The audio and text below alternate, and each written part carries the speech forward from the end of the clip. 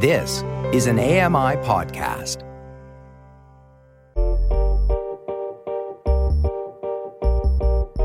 I'm Dave Brown, and this is a podcast version of AMI's Morning Show, Now with Dave Brown. Catch the live broadcasts weekdays from 9 to 11 a.m. Eastern on AMI Audio and AMI TV.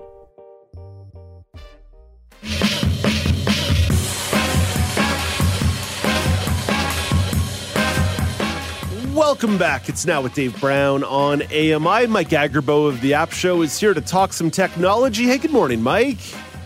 Good morning. Mike, have you recovered from your New Orleans trip? Have you rehydrated?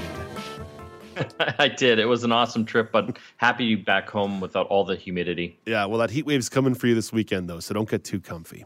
Mike, let's talk about reception. Two big tech players are teaming up on a very interesting project. What are Starlink and T-Mobile working towards in the United States? Well, this is interesting. Starlink has that constellation of satellites that provide internet services to people around the world. They've got, I think, over 400,000 subscribers. Well, Elon Musk has done a deal now with T-Mobile down in the States to kind of blend their services together to eliminate dead spots for T-Mobile customers. This will be coming in 2023. They'll be using version 2 of Starlink's satellites. But essentially, if you're a T-Mobile subscriber down there, there will be no dead spots because it'll be filled in by Elon Musk's satellite service. So if there are any emergency calls you need to make or texts, this will be able to provide it. The benefit to me seems clear on this, Mike. But is there a sense of how much of the continental U.S. is covered by some dead spots? Because there's a lot of very much not populated areas.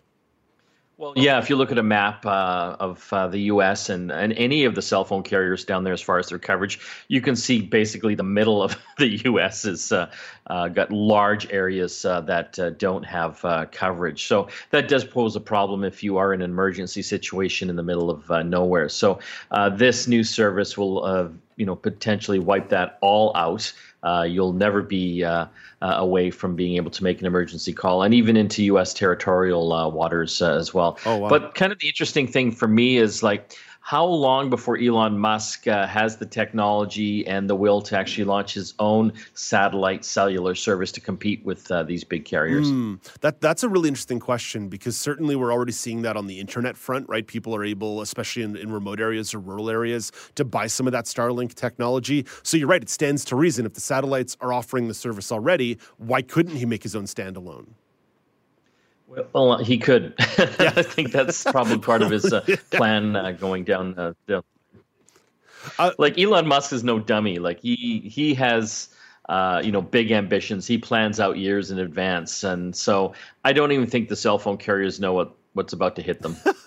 This guy's always come in to disrupt something or other. There's no doubt about that. Whether people like him or hate him, there's no doubt that Elon Musk has a vision, and he's not afraid to try and put the wheels into motion. Mike, let's shift north of the border on this front a little bit. Do you think this could be some kind of framework that could apply to Canadian consumers moving forward? I think so. I think eventually, once he's got the T-Mobile thing going, he'll make some deal with one of the carriers up here to provide that same service as well. There haven't been any announcements yet, but I think it's going to be coming down the pipe. I mean, he also said that for his Tesla cars, this new service will be provided into the vehicles as well. So Tesla cars will always have emergency communications. You said the magic word, Mike, because while we're talking about Elon Musk and some of his companies, let's shift over to Tesla, where some of their self-driving technology is facing some criticism. Some users posted test videos on YouTube that utilized, I'm going to call it a questionable technique. What did these videos show? There's one user down in the U.S., a driver, basically who's with the Red Dawn project. They posted some videos saying that Congress should shut down Tesla's full self-driving beta software because it's dangerous to civilians and especially kids. They actually did some videos where they had a Tesla Model 3 with the full self-driving beta software going and testing it to see if it would stop for mannequins of children. they didn't. They mowed these mannequins down. They posted these videos. And then some other idiot decided to use his own children to prove that it was safe. Thankfully, those children weren't mowed down, but that video is posted. It was taken down by YouTube.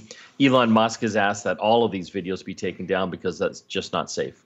Mike, what kind of process occurs when videos like this are reported to YouTube? Typically, they've got a couple different ways to look at it. A lot of times, it's just kind of, they've got bots and automated services that take down, videos that run afoul of their terms of agreement. But then they also have people that look these over as well to make sure that they're on the right side. Or wrong side. I understand the temptation that people may have to do some of their own experimentation here, but using your kids as crash test dummies, not super advisable. And then definitely posting it on YouTube, also not super advisable. But I understand, right? I understand the temptation here because there are some people who are real Tesla-ites. They're real acolytes of Tesla, and they want to say, no, your video is wrong. Look at me posting my video, not even considering the potential consequences.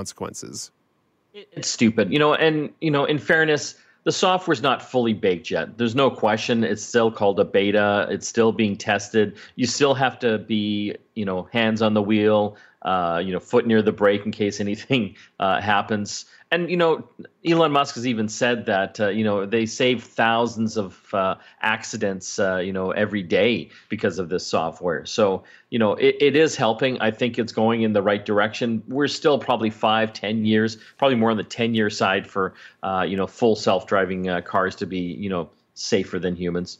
Mike, just diving a little bit deeper into that, do you find that sometimes these conversations about stories like this end up trivializing some of the broader conversations around self-driving programming? There's so many things we have to look at. I mean, the technology is one aspect of it. We have to look at, how the artificial intelligence is judging, what moves to make as well. If it was put in a situation where, it had two choices and, it had to, choose between two different lives, like who makes that call? Obviously, us humans have to bake that into the programming. Then there's all the regulatory and government issues there. So there's just layer upon layer of things that we need to still look at as a society when it comes to this type of technology. Yeah, it's one of the technologies that I know from the blind and low vision perspective that we're keeping a close eye on because these costs of Ubers to getting across the city of Toronto are starting to really add up when I need to get out to Mississauga and the bus is not the most useful way to get out there. Hey, Mike, this unfortunately is one of the last times you and I are going to get to chat on air. I just wanted to thank you and express gratitude for all of the work that you and your colleague John and all your friends over there at Get Connected Media have been doing for years and years with our network. You've predated me on this show, working with guys like Mike on Live from Studio 5 and Jeff and Paul and Kevin and so many folks. Mike, I wanted to say thank you for all the work that you and your colleagues are doing. And just because you won't be heard on this show anymore doesn't mean people can't follow along with the work that you guys are doing. Yeah, they can check us out at getconnectedmedia.com. It's been a real pleasure chatting with you over these years, Dave, and working with the entire AMI team. We'll continue to do so on different projects going forward. So this won't be the last you'll see of us. You can't get rid of Mike Agerbo that easy. Mike Agerbo will hang in there. Hey, Mike, again, all the best. It's been such a pleasure learning from you over the course of the last couple of years. You're a real expert in the field and a true pro, and we're always grateful for your thoughts. Thank you. You've been listening to Now with Dave Brown. Hit the subscribe button on any podcast platform and leave us a rating and a review.